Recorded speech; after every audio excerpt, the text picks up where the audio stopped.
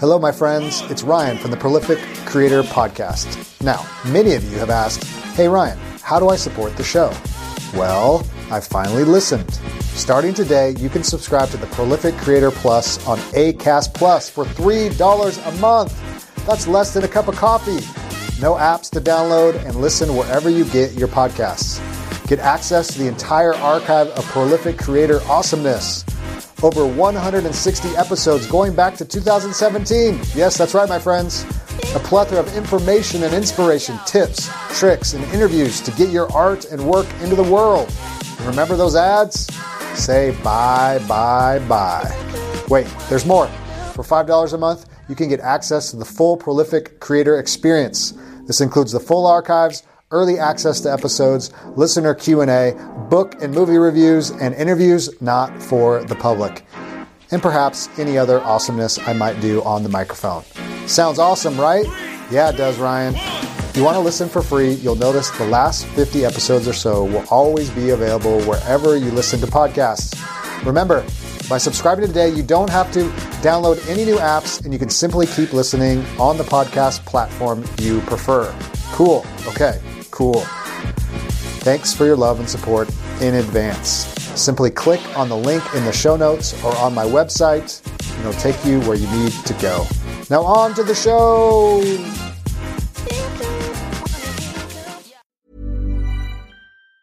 Have you tried finding tickets for any live event lately? It's impossible to keep up, and prices are crazy. That's why you have to check out Gold Star. Gold Star makes it easy to discover the best in live entertainment in your city with instant access to awesome events and special ticket deals. Concerts, live theater, comedy, dance, food fests, immersive experiences. You name it, Gold Star has access to special deals you won't find anywhere else with savings of 50% or more. Go to goldstar.com and use code DCPOD to save $10 on your first purchase. That's goldstar.com, code DCPOD to save $10. Welcome to the Prolific Writer Podcast. This is your host, Ryan J. Pelton, episode number 116 coming at you. Edgar Swamp stops by the show for a special spooky Halloween edition. Welcome to the Prolific Writer Podcast, where speed's the name of the game. Follow an indie author and publisher and his guests as they share inspiration, tips, and advice on writing fast, writing often, and writing well, so you can do the same. Here's Ryan. Well, hello. Welcome, everyone, to the Prolific Writer Podcast, the podcast dedicated to helping you write fast, often, and well, in no particular order. I'm your host, Ryan J. Pelton. So glad that you are here. So excited today to have a special Halloween edition of the Prolific Writer Podcast with Edgar Swamp. And Edgar Swamp has a new novel called Amber Hollow that we're going to talk about. And I wanted to have him on the show. This is coming out a little bit late. It's not Halloween. Halloween has passed if you are listening to this. And maybe in a year in advance, this is next Halloween, 2020, or maybe not. Who knows? It's weird to think about. But this is a special Halloween edition because Edgar likes to write in multiple genres, and actually within his latest novel, Amber Hollow, he tried to mix and match different genres, trying to appeal to a kind of a varying audience. And I really like that idea because we're going to talk about that and how he was able to kind of weave in some mystery elements and some horror elements. And it's a really fun story that he wrote. And so I'm looking forward to sharing that with you in just a few moments. And there's a couple things I want to share with you before we get into the interview. And one is we need to celebrate, people, is that we have just celebrated our 100,000th download. 100,000 downloads. That is insane, people. I started this podcast about, I think over almost 3 years ago, and we've had 100,000 downloads. And what that means in podcast landscape, I don't know. But to me, that seems like a big number, and that's a exciting thing. And so I just want to thank all of you that listen, and all of you that have downloaded the podcast, all of you that have listened to the interviews, listened to me rant and rave, listened to my tips and tricks and whatever else. I'm humbled by that, and so thankful for that. And thank you for following along on the journey. Now, with the 100,000th download, that's pretty exciting, is I also have a little bit of sad news. And the sad news is that I am no longer going to be on the Project Entertainment Network family of podcasts. And so for this coming next year, we've decided to kind of part ways. So I won't be on that network. And I just want to thank the Project Entertainment Network for being such a generous host to this show, who asked me a few years back to come on and be part of the network. And they've supported this show and helped it get out in the world, and has done ads for us and just really promoted the show. And so for them, that they're a big part of the 100,000 downloads and the success of this show. And so I just want to thank them for that. And that's going to be ending at the end of November, depending on when you're listening to this. We're at November 7. So, so we're going to be ending that relationship. Now, with that, another kind of announcement is that I've been kind of thinking about, I have a project that's in the works, another podcast that I'm going to be starting, and a website that I'm going to be starting that's going to be totally different than the writing podcast. And so I don't know what this podcast is going to look like. And that's really hard for me to say. I've enjoyed the hundreds of interviews I've done with people, and I'm not going to stop interviewing people, but I just kind of in this place of feeling like, is there more I need to say about writing and publishing and marketing and all those kinds of things? And I think, of course, there's always more to say. But I think for me personally, I don't think I ever envisioned this being a, 10-year kind of podcast. But there's other things I want to say, and there's other things I want to discuss, and which means that I still am going to be interviewing different creatives and artists and writers, and I think that will always be part of the people that I enjoy learning from and hearing from, because I think there's a lot of things we can learn from the artist folk and the writers, and so whatever podcast this new podcast is going to look like, there's going to be those kinds of people, writers and screenwriters and filmmakers and artists, and but a variety of people, and I think that's kind of where I'm at. Is I don't want to just limit really this experiment that started 3 years ago. Was I just wanted I really wanted to interview the most prolific writers on the planet, and I've been able to do that, and just really give you guys just a picture, a glimpse into what is possible for writing and publishing, and I hope that has come through, and I hope you've been encouraged, inspired. I hope you have lots of things to kind of bring into your publishing business, to bring into your creative world, and use these interviews and use the things we've talked about for years and years about writing and publishing, and a lot of it is evergreen, and things do change, of course, but for the prolific writer, it's getting up and it's putting in the words and just doing the work, and just keep producing more words and writing those stories and sharing them with the world, and that's really part of it, and So I'm in the process of just figuring out kind of what the future looks like, what next year looks like. And I have a bunch of interviews in the queue for the prolific writer that I'm going to be sharing with those. And those will probably take us to almost the end of the year. And I'm going to keep my promise and make sure we get those out there. I'm also going to be switching my launch date to Mondays. So when you see the podcast go live, it's going to be on Mondays. And so I'm going to be doing that. And hopefully that serves well. It just works better for the rhythm of this show. And so I'm going to get those out there. And I also want to do some more kind of Motivation Monday type stuff, just shorter kind of podcasts where I can kind of encourage you and things I'm thinking about, and kind of get those words on the page. And so I think I'm going to keep doing that, but I don't know what the prolific writer is going to look like in the future. And you just have to hang with me. And if you're interested in kind of following me over to a new podcast, I'll let you know when that comes out. And a new website that I'm kind of working on, getting some other writers involved, that's going to kind of deal with kind of just kind of big topics of the day in culture and pop culture and politics and education and faith and kind of how faith kind of meets all those things together. I'm going to be talking a little bit about that, getting some other writers on board to talk about those things, but also just some mundane things in life, just how we live as humans, as individuals, as families, and just kind of how faith kind of intersects with that and why that's important. And what that looks like. And so that's kind of the new project. And so again, if you want to follow me over there, that's great. If not, hey, I hope this podcast has been helpful for you, and whatever it becomes, I hope you follow along whatever it evolves into. So thanks for being along for the ride. Now, one more thing. I know this is not a typical introduction, and I apologize that you have to hear my voice so much before we get to our interview with Edgar Swamp. But one more thing is I've been trying to really kind of simplify the work I've been doing. And I've been in the throes of writing a novel for National Novel Writing Rights, so that's keeping me busy too. But I wanted to make some of the courses that I have created for writers more accessible and more easy to kind of get involved with and connect with.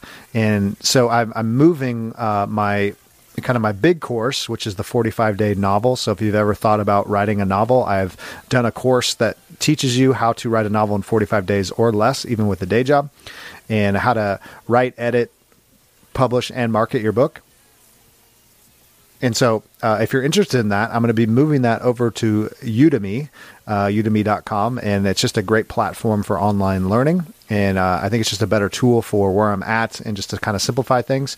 But what's really cool is the price of the course is going to kind of drop that I usually charge. And and they always have coupons and things. So it's a great opportunity to kind of get in there if you want to get in with the 45-day novel course. And I'm also going to have a free outlining course that I've shared with others on there as well. And so I'll be sharing those links later on as I get that kind of loaded up. And so the website's going to be a little bit simplified, going to be, have the podcast and the courses and ways to connect, but not a whole lot else. And so that's all on purpose. That's just kind of simplifying my life and the work I'm doing, and also being able to work on some other projects. But I know hopefully it's going to serve you really well, because there is just this piece of me that wants to keep serving writers because they've served me so many ways, and I've continued to learn, and I'm just loving being able to do that. So hopefully that'll be helpful. You'll hear more about that as well. So without further ado, I am so privileged and honored to interview Edgar Swamp. His new book, Amber Hollow. Go check it out. And here is our conversation. And I'll see you on the other side.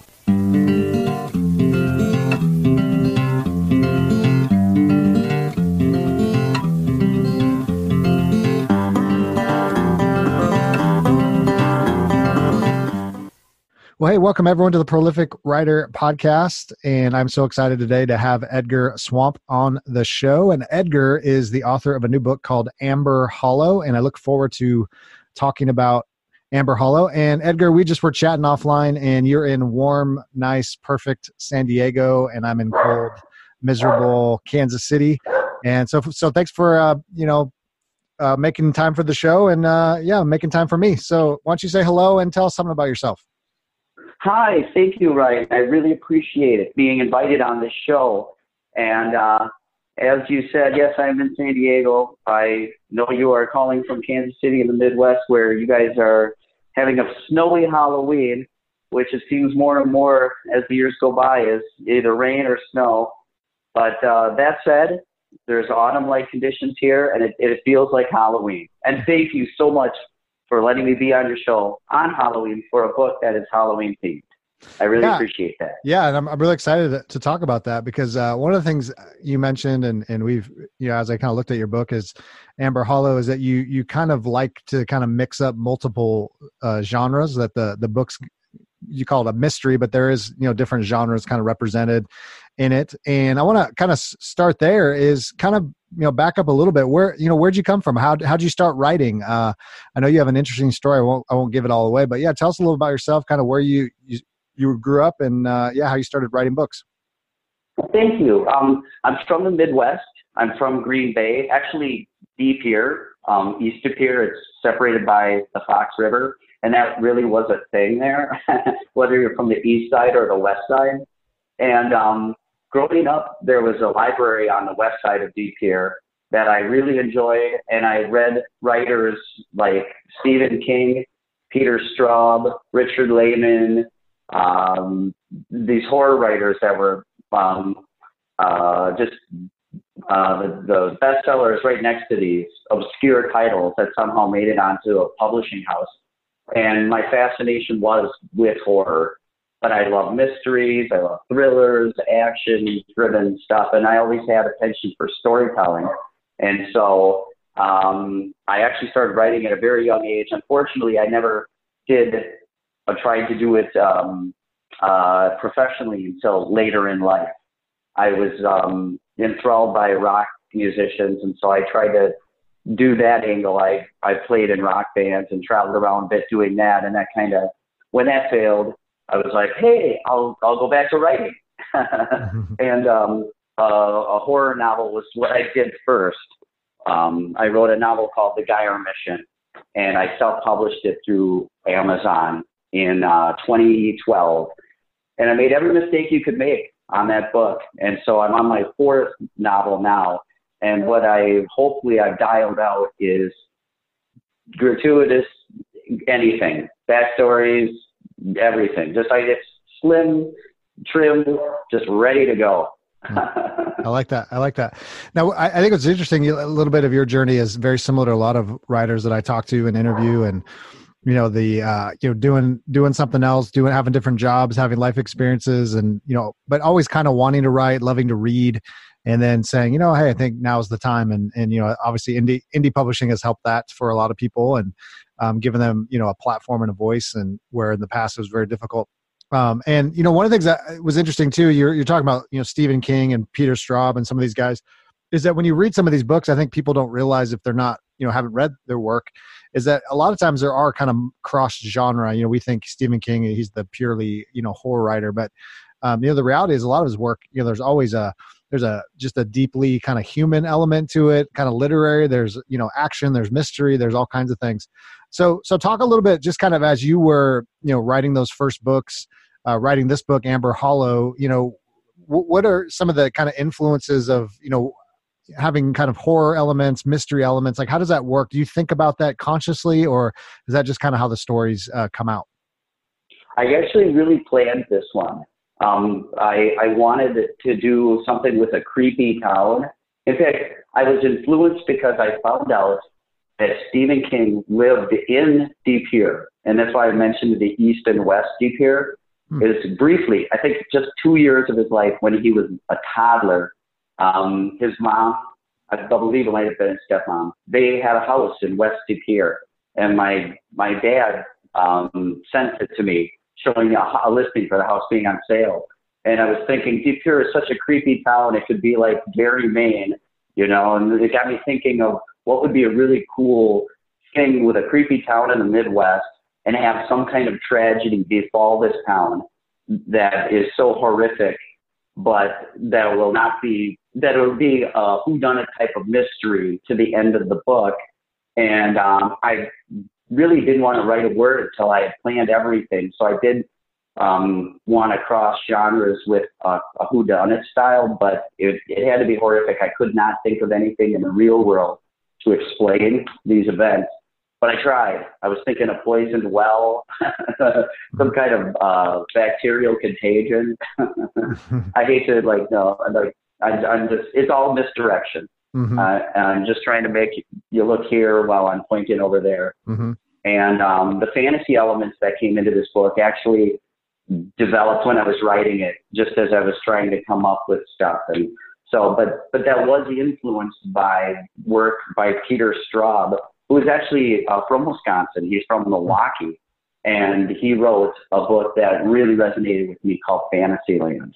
I'm sorry, Shadowland, if you're familiar with his work. And it was horror, it was fantasy, it was just really out there. But I did, in answering, to give you a direct answer, I was directly putting these things together, but the fantasy kind of came up out of nowhere. Well, I like that. I think in our, our day and age too, that there's something about, I think you mentioned in maybe on your website or somewhere I read that, having these multiple genres kind of, can attract different readers, because, not everybody wants just the pure mystery. Some do, but, some like the horror elements or the fantasy elements, and kind of weaving those in together. I think, in some ways, Straub and King, they're kind of masters at that, where they can kind of take realism, take a small town, make it creepy, and just put people in real situations, but kind of add that kind of supernatural element or the fantasy element, which is always very scary, when you think of, just normal life and then kind of crazy things happening. Right. So let's talk a little about Amber Hollow. So, you were mentioning some of the research you did, and I always find that funny because when I research books, if somebody were to, look at my search history, they'd be like, what's wrong with this guy? And, so talk us through that. How do you kind of, do research in a way that make sure that the story is, accurate, but it's also fiction and doesn't sound too far-fetched yet it could happen? Is there any kind of thought process when you think about that, when you actually put the words on the page? Totally. Yeah. In fact, near the end, I was just finishing with Amber Hollow, and I was talking to a buddy of mine who lives in Green Bay, who hunts and fishes in northern Wisconsin. And in northern Wisconsin is where I put the village of Amber Hollow. And I was talking to him and I was describing it. And he's like, dude, you're in Upper Michigan. And I'm like, oh no, I had to go back. And I had to look at maps of Wisconsin, and I had to pick a town and then choose it to be the location for the city, and then create a county that it could be in, and then put everything back a few miles. So I also have to research whenever I do any police or anything that involves firearms or munitions, research guns. And in this case, I had to research the topography, or that's the wrong word. What the city of Green Bay was like in 1991. It's kind of a period piece. Mm-hmm. And there's a bridge there that I use in the book that was renamed at one point. So I had to make sure I had the old name for the bridge prior to its renaming, and some stuff that sounds mundane. But here's the fun stuff. I had to research serial killers in Wisconsin, and that was the fun part. There wasn't a whole lot, but of the ones to choose from, they certainly are interesting. Yeah, I think I read that on your bio somewhere, or one of the press releases or something about was it who is the big name serial killer from Wisconsin? I'm forgetting the name. Well, the two biggies are Jeffrey Dahmer and Ed Gein. That's right. And so what I wanted to do is I wanted to somehow incorporate them, and I found another guy who isn't really a serial killer, but he committed an atrocious crime during the year that this novel takes place, and it fit right in there because I'm using the Brown County Sheriff's Department as the police that are investigating the crime, and my father worked for them, and so I was able to get details about that police station, their operations, the hierarchy of the officers, captains, and so on from my dad. I was able to save myself research time just by asking him questions. And it turned out there was a crime that fit right in that they plausibly could have investigated at the time. It was a multiple homicide, so it wasn't a mass murder, but it was 5 people, and it was pretty gruesome. So it kind of fit right in. So on this thread, those that are listening, I know we have writers that are just beginning and those that have been around for a while, is, when you're thinking about, putting a story together, there's, debates on, how accurate do you need to be? If you're doing, you're going to do this town in Wisconsin, you want to, you've obviously decided, hey, I want to make sure I get this right and the geography's right and all that. But is there a place for, just saying, I'm just going to make it all up. It's kind of, I don't know if Stephen King of Castle Rock, his Castle Rock is a real place, or the things he picks up. But anyway, that idea is one way better than the other, or is that just kind of personal preference, or, how do you kind of decide if I just want to make this, historically accurate, or just kind of, it's just totally fictional? Oh, it's fun to just totally make it up. In fact, where Amber Hollow is located, I ignore the idea that there's an Upper Michigan, and I have it be what I call the Elfin National Forest, because I just wanted there to be no man's land in between them and anything else. And in reality, where I put my town, there's like a city 10 miles away. So I did ignore that. And the only reason I wanted to be correct about the geography was for anybody in Wisconsin who read it, because I was debating going back into the PDF before submitting it for the final proof. And I was like, come on, man, it's like 50 miles. But I was like, well, somebody up in that area, if they read it and they were possibly going to review it or, feature it in a paper, they might feel like I insulted them by not knowing generally the area, but anything else I think is fair game. Like I'll make up, as far as stores, restaurants, whatever. It is easier actually to just make stuff up than to actually research stuff. Sure. I guess it depends on your method of writing. But for me, I can just kind of pull it out of a hat. That's good. That's good. I like that. Now do you have any advice or resources when it comes to, you already mentioned kind of, police procedures and, guns and things like that, because I think, I write a lot of like mysteries and things that have, police involved in the FBI and, medical folks and all that. And it's like, that's not my area of expertise. And you sound like a dope because you're just trying to make it up. But, any guidelines or, websites that you kind of look at or people you talk to kind of get all that stuff right? I gotta confess, I use Google, and okay. If Google seems to be, I did write a book that was prior to Amber Hollow that I needed people speaking Spanish.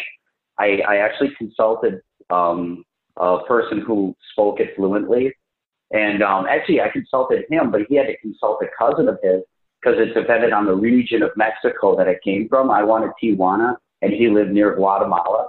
And so, like America, the regional dialects, different use of the speech, that was so, God, not to feel like I'm boxing around this answer, but that was a specific where I didn't want to trust Google. Like with Google, I'll trust it to look up C4 and detonation devices and stuff like that. But in this book, I wanted, if I was going to, use a different language than English, I wanted that to be right. And so in situations, like you said, medical, you want to have some basis of reality. And if you can speak to somebody who actually knows, that really helps. Because like having my dad know the police department that I used really helped, I think, lend some authenticity than otherwise, I may have had. So it does help to actually talk to people.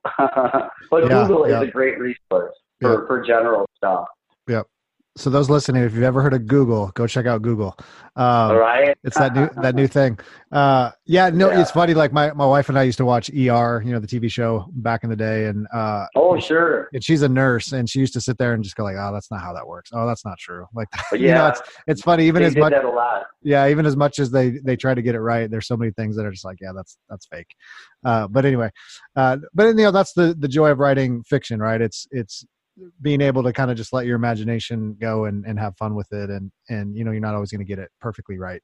No. Now, one of the things that you are, you've already actually hinted at it a little bit and you've talked about is you've come into writing a little bit later. And it's always an encouragement, I think, for those listening too, because we have people, young, high school, college, but we also have people in their, 70s, 80s that listen to the show and writers as well. You've come into the writing game a little bit later. And part of that was, you were a rock star. I mean, apparently that's what I read about you. That was the dream.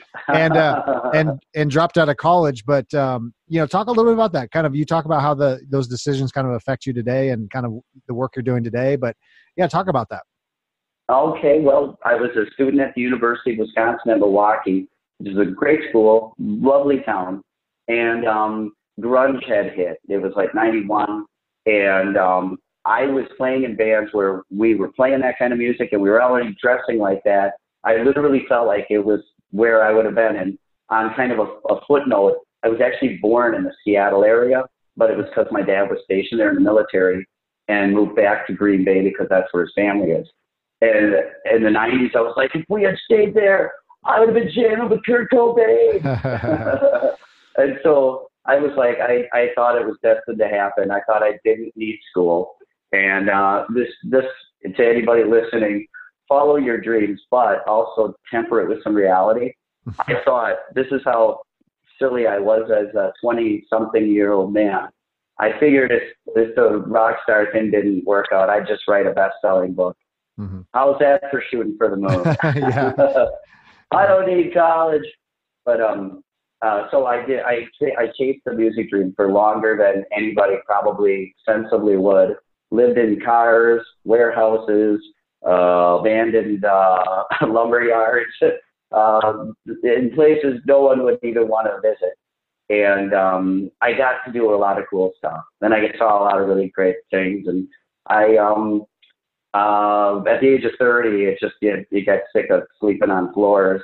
And so I actually ended up working with animals. I found a career of sorts working in the veterinary field as a veterinary technician. And that actually paid pretty well. And was what it actually did was I had to kind of clear my head, so to speak, which left me open to writing.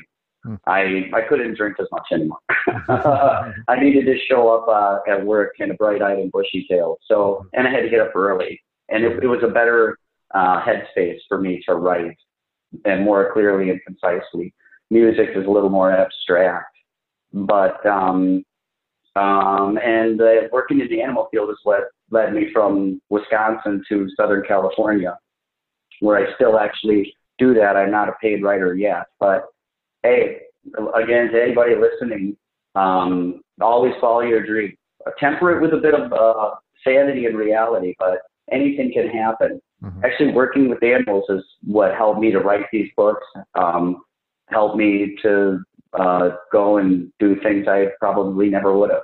So it's been a long road, but it's been a lot of fun. And hopefully, I just write something that people want to read. End goal, because I've written books that people have not wanted to read.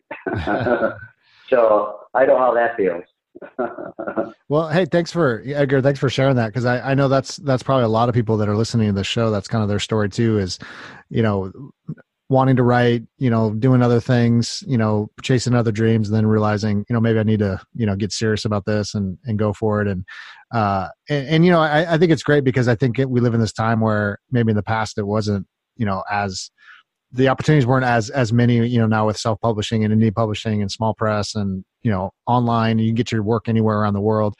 That's such a benefit for writers just getting started, where I always tell people it's never too late. It's never too late. If you still have breath in your lungs, you can do it. And I love that. Just, and I think there's something I talk about, keeping the day job as long as you can. I still have a day job, and I think there's also some benefits to that too, where you don't put all this pressure on this one book, to be the bestseller and all that. Totally. Yeah. We don't love to live the writer dream and, have, live off our work, but it's hard. It's difficult. People don't realize that. So, very. Yeah. So thanks for sharing that.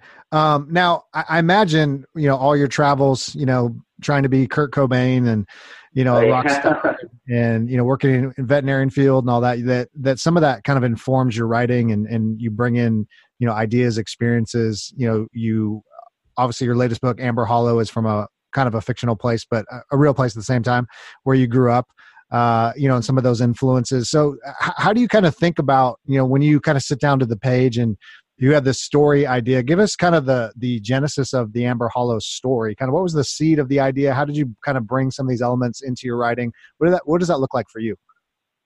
I really wanted to write a story that was for all audiences. I read a lot of authors who found audiences writing books that today probably wouldn't sell. So I wanted a real broad idea, very general, all age kind of idea.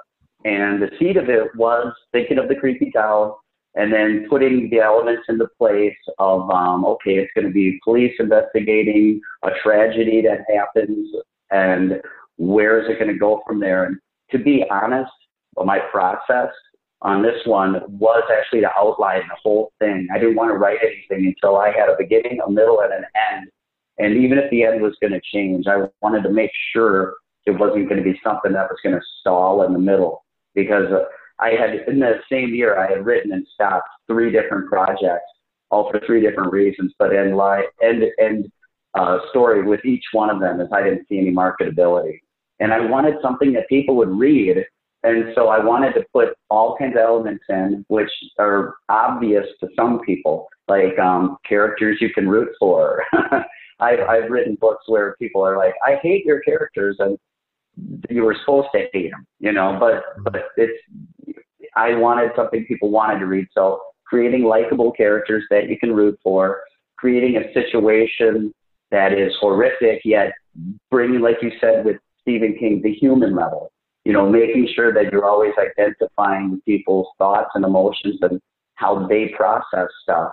And not I made the mistake of talking down to people in my writing, being really snarky and sarcastic, and I dialed that out of there. You want to invite people in. You want it to be like, hey, come on in and enjoy this with me, not cram something down some people's throats, which I felt like kind of did with previous works. So the process was to really make the reader be involved. So that was fun. In the end, they're liking the characters. Wow, I'm liking the story. God, I have no idea where this is going. And wanting to get to that ending. And with this book, this is the only thing I will pat myself on the back for. I think the ending is the best ending I've ever written. And if I'm wrong, well, then I'm wrong. But I really do. I think the payoff, if anybody reads it and stays with it, I think I give anybody their 99-cent Kindle's worth. Awesome.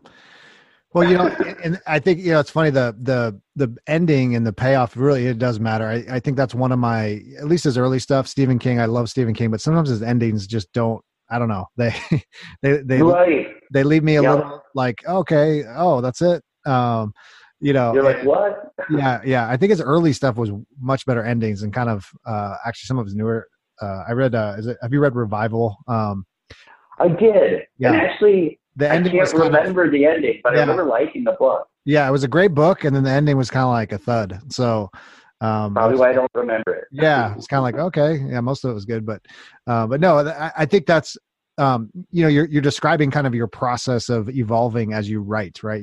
Every book is a little different, and I don't know if I'm hearing you correctly, but does it sound like maybe in your process you're not. You don't force, I got to outline the whole thing or I can just pants the whole thing. It's kind of like whatever the project kind of needs. Is that kind of your way of looking at it? Oh, totally. With this one, I just wanted to make sure since I had started and stopped several ideas, I just wanted to make sure I was going to start something I'd finish. Yep. And, but I do let it evolve on the page. The fantasy actually came in on a random Saturday where I came up with the scene because I needed something to really give the creepy to this town. Mm-hmm. And it came up in a fantasy type of way. And I was like, wow, does that even fit? And I was like, well, let's just go with it and see if it works. And it ended up working. And it ended up really being a cool element of it that I never even thought I would go there.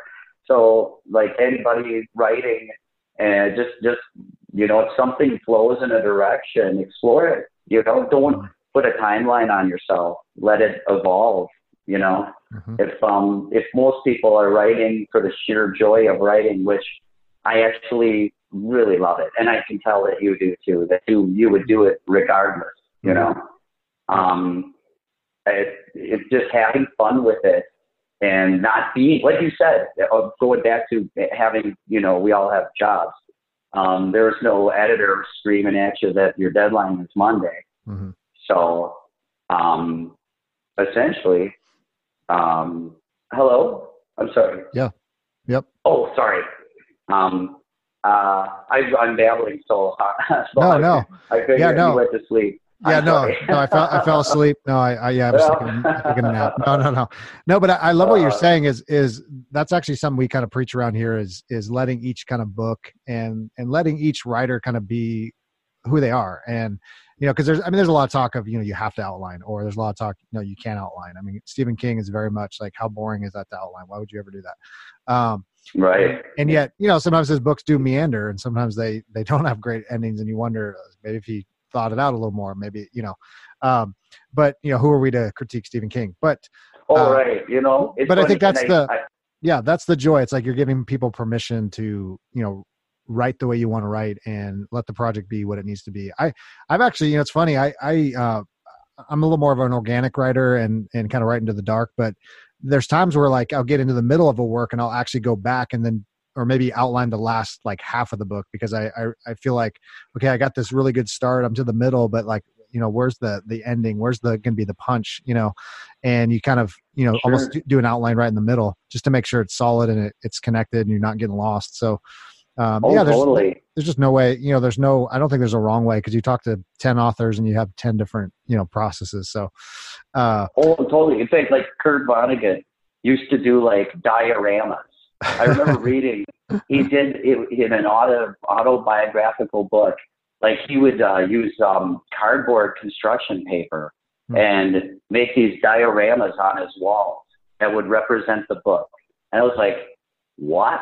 I mean, I could not see that as a process, but whatever works, whatever, and what makes it fun for you, I mean, like what you just described, that sounds like a lot of fun, that you were at this point with your story and you wanted to hit it as concisely as you could. So hence kind of step away from it, and then hammer out details how you want them to be. Because one thing I will always speak very encouragingly of is rewrites. I rewrite the crap out of my stuff. It's like what anybody's seeing as a finished product is easily 12 drafts, if not more. And some writers are proud, I can knock that out in 3 drafts. I feel like I'm selling myself short if I don't, keep doing it and doing it and doing it. But that's a process. And some people, they can do it in 2 drafts. That's great, Now, do you have in mind when you start a project, do you have in mind kind of a word count or like how long you want the book to be, or is that just kind of part of the fun of it, just seeing where it goes? Well, this one I definitely did, because one of the biggest critiques I got with my earlier books was that they were too long. Everybody was like, yeah, I liked it, but it was too long. You could tell that story in half the time. So with Amber Hollow, I picked 80,000 words. I was like, all right, there's going to be 80,000 words, because that is essentially the minimum requirements for a fiction book. So I was like, I'll hit the minimum. We're good. It ended up actually being 92,000 because of all my rewrites. But I specifically, because I made the mistake with my first novel of just going and going and going. I had an end word count, don't laugh too loud, of almost 300,000 words. Oh. Yeah, you must read a lot of Stephen King. Exactly. It was basically putting out The Stand unabridged as my debut novel. And so it was this New York telephone book that the publicity people I hired, I mean, they didn't even know what to do with it. So I think they probably just told me they were doing stuff, and they just put it in the trash. So, I mean, that's another thing. Think about salability if you're looking at getting your books out there. And so, do think about page counts. Think about, do I need this many? Do I need this meandering backstory? That kind of stuff. Yeah. I cut it right to the bone on this one. No backstories, no subplot tangents. Just get to the meat of it. Well, I think there's a transition happening, I think, with, streaming services and, Netflix, just this idea of like, binging and, ebooks and, people just don't have time. I mean, it's not like we have less time we do now, but I think there's so much available that people do want stories that, move along. They want TV shows and movies that move along. They can't meander for hours and hours and hours. And I think that's something for writers to think about, how they write their stories. Like you said, you cut out some of those side stories or backstories, is that necessary? And there was a time where books were bigger just because the publishers had to justify, selling costs and they had to, they wanted these big fat titles on the shelf and they looked better. And, but now we're just in such a different day where, with, print on demand and ebooks and all that, where it's not as important. You are so right. And print on demand has been great. I am self-published. The 4 books I put out are all through Amazon. And because of what you said, because of streaming, because of iPhones and iPads and the technology we have today, people don't read as much.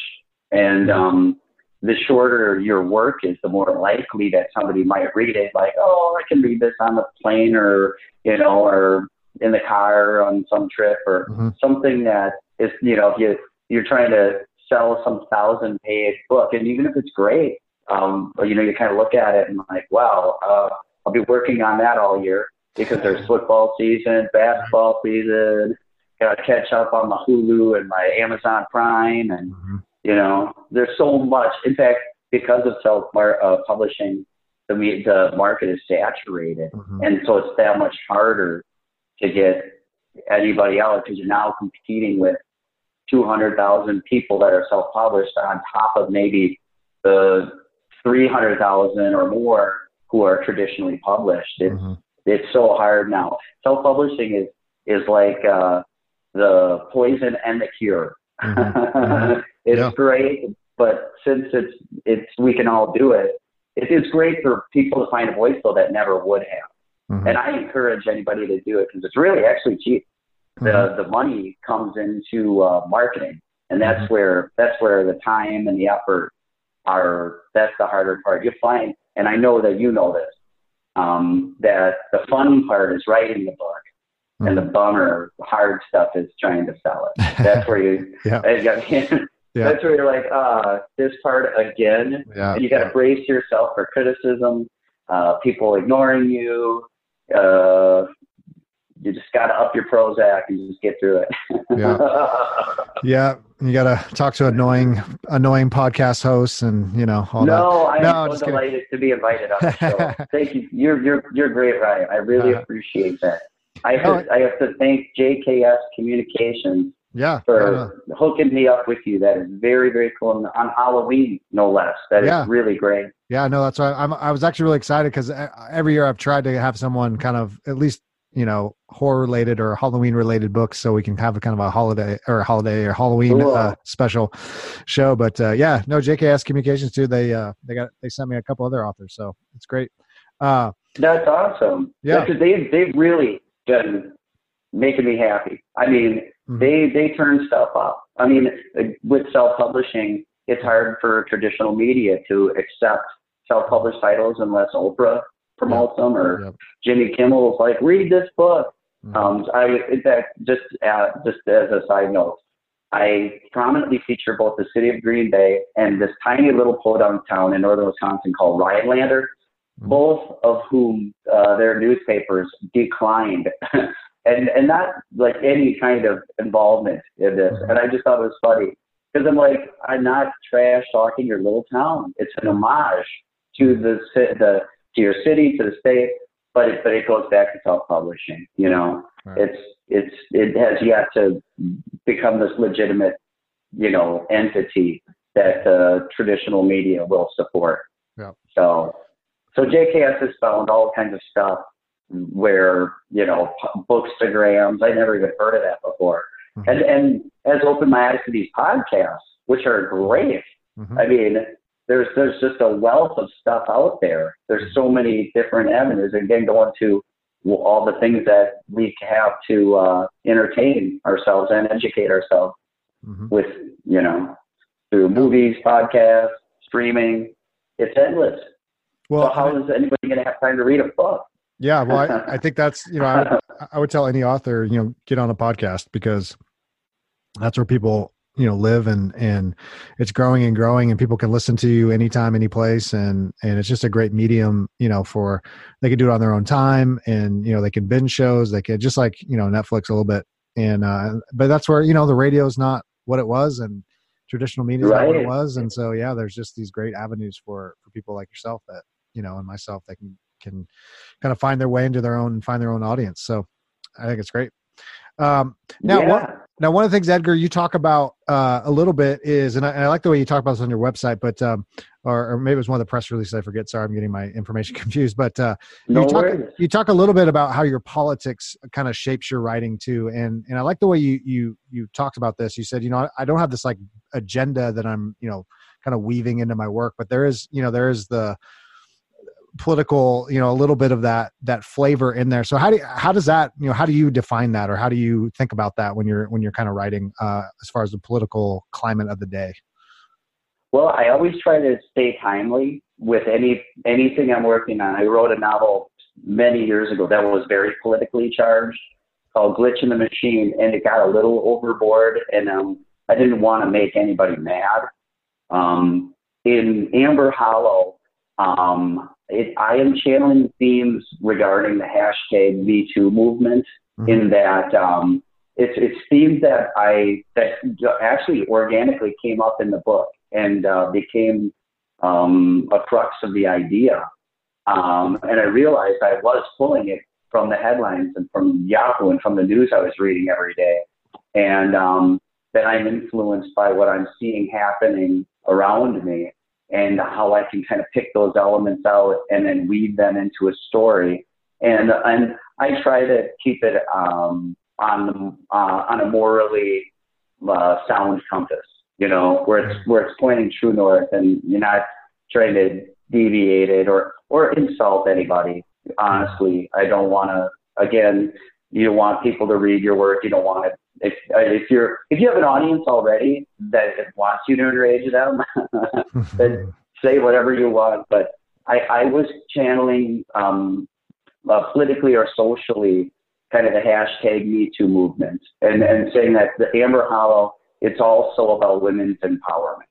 And it's something that I would spoiler it if I went into detail. It's you have to read the book to understand it kind of thing. But it is something that I deliberately, as I was going in, I was like, wow, this ties right in. And it was the idea behind the story. So I didn't get into too much anything politically. And interestingly enough, the book, it takes place in 91, and George W.H. Bush was the president.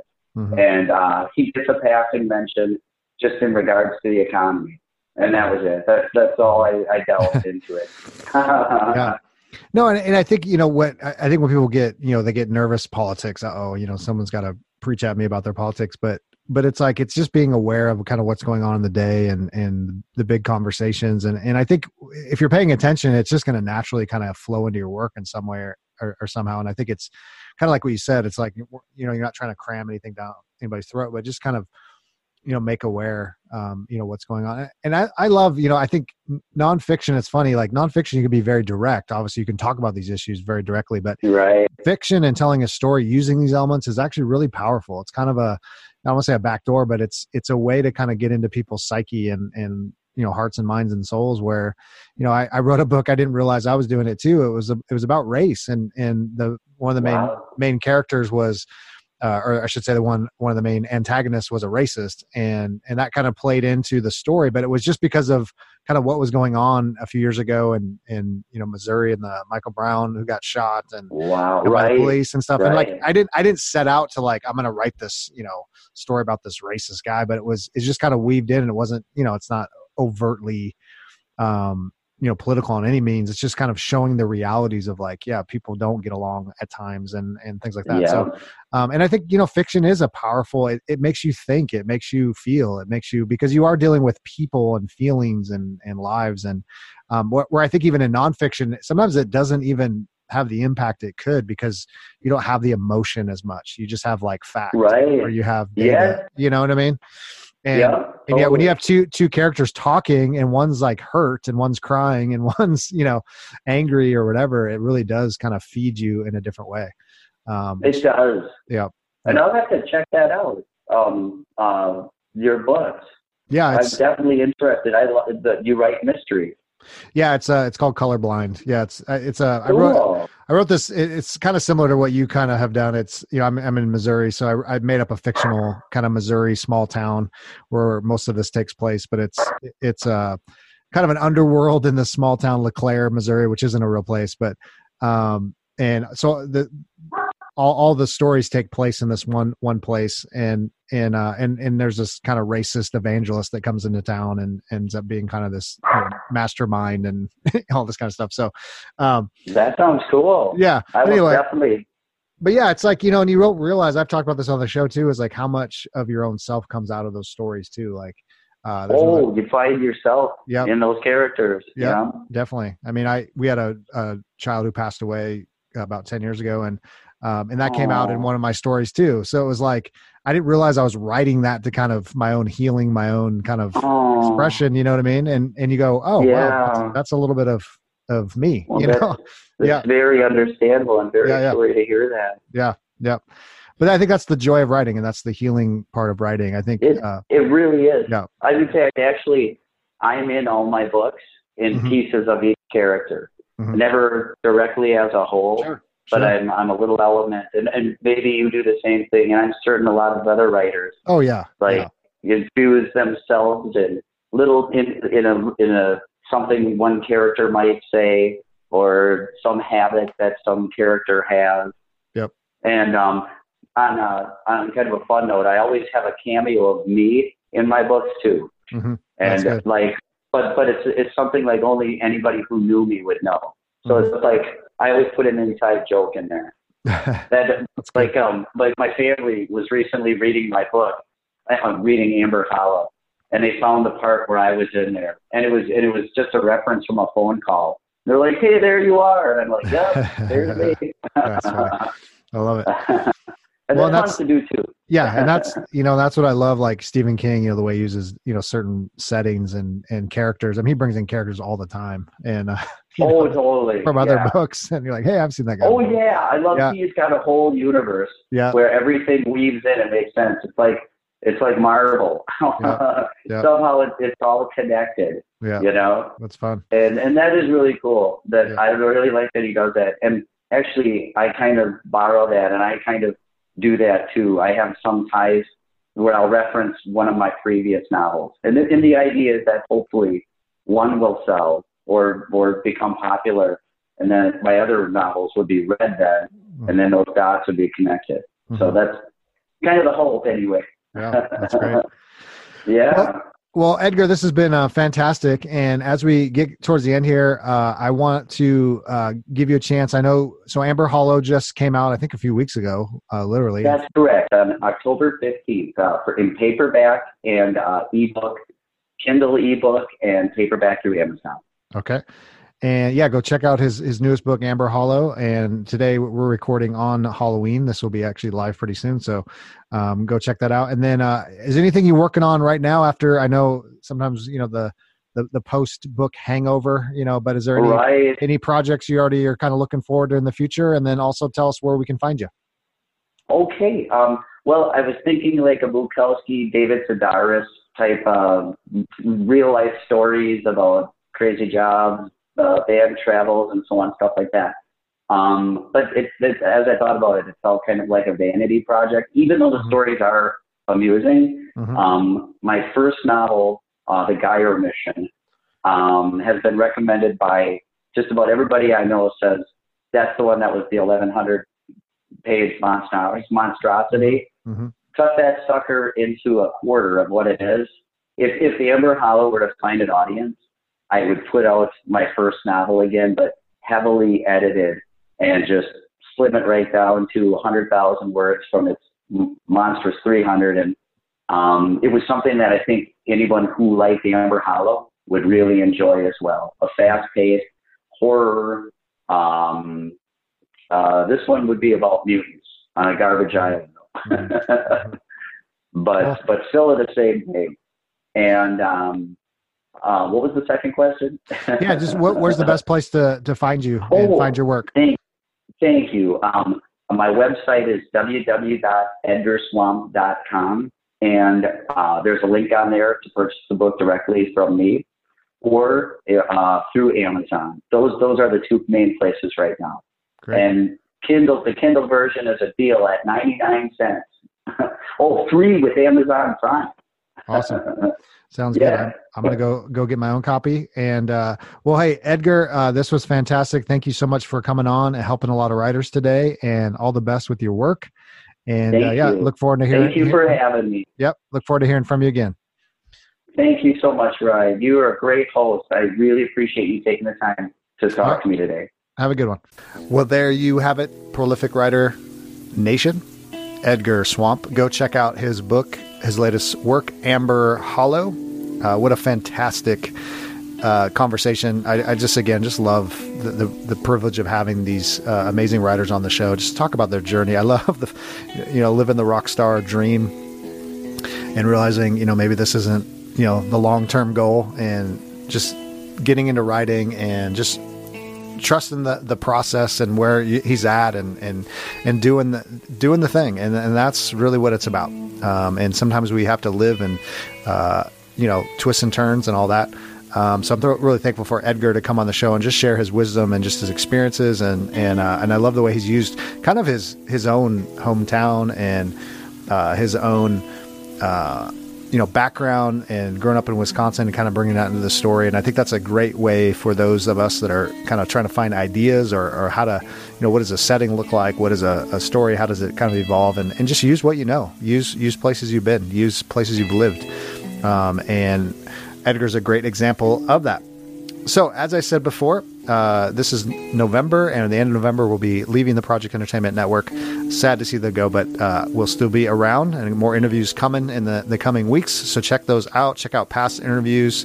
Leave a rating or review on iTunes. That really helps us out as well. And go check out some of the courses that are coming out soon. You can go see those on the website, theprolificwriter.net, and hopefully those will serve you in a million ways. And before I go, I just have one more thing to say. Get those words on the page. And this is Ryan J. Pelton, and I'll talk to you real soon.